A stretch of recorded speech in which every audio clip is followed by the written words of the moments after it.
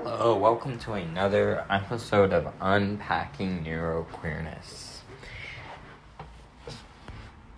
So I know I touched on this on my other episode 57, the strong link in between capitalism and ableism. However, I just wanted to stress in this episode how damaging this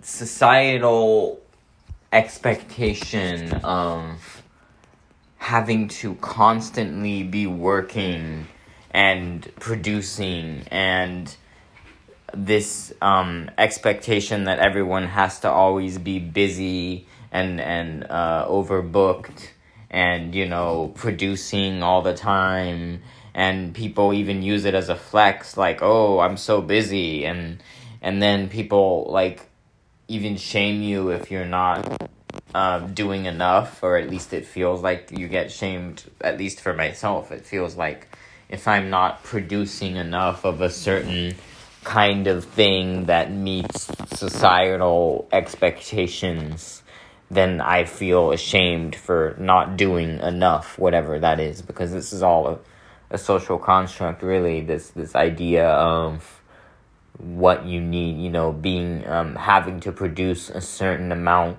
of a certain thing, or do a certain thing in a certain way to be accepted as a valuable member of society or whatever. I just wanted to stress how how it's really damaging to people's mental health and people's brains, all kinds of brains, particularly neurodivergent brains, but even neurotypical brains can get very stressed out by this constant expectation of work and producing every day, or at least 5 days a week. And it's interesting, there are studies that came out recently. There are certain places that do 4-day work weeks, and the company does better and makes more money because guess what? The employees are well rested.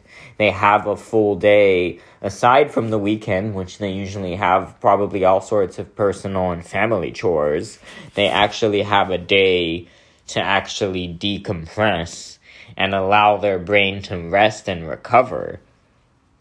So no wonder, the companies are better. But then, there'll always be people that won't agree with it. And no, because people have to work. And if you don't work every day, you're lazy or whatever. And guys, laziness doesn't exist. Laziness is a social construct, by the way. Let's honor that as well. It's like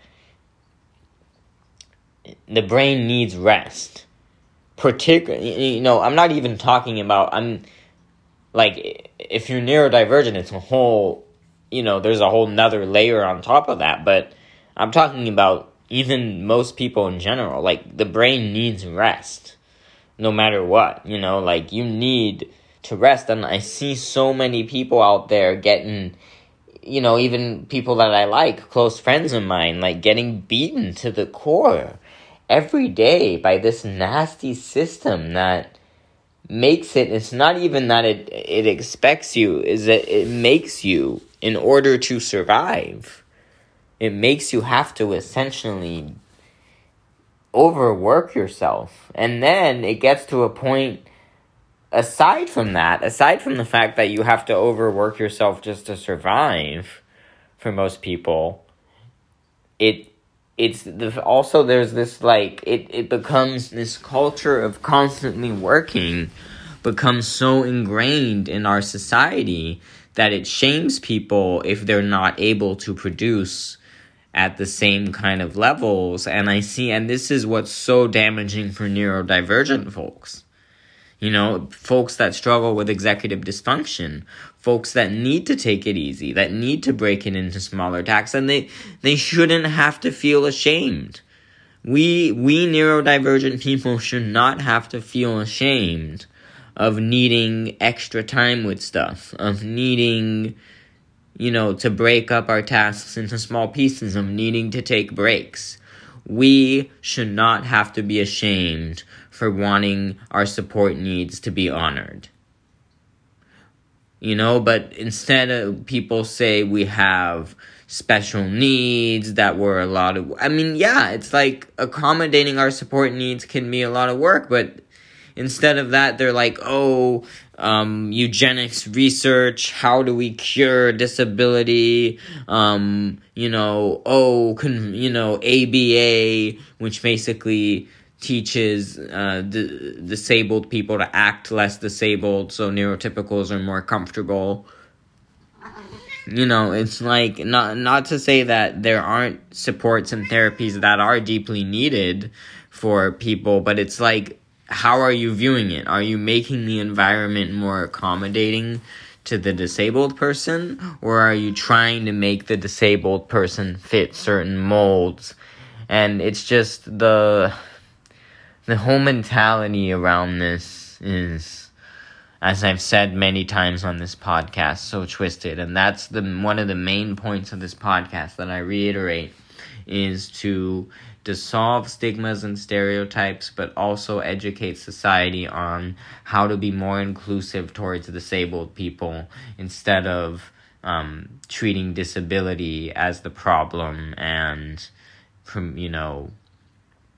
trying to make disabled people behave in a certain way that their brain simply isn't wired to do.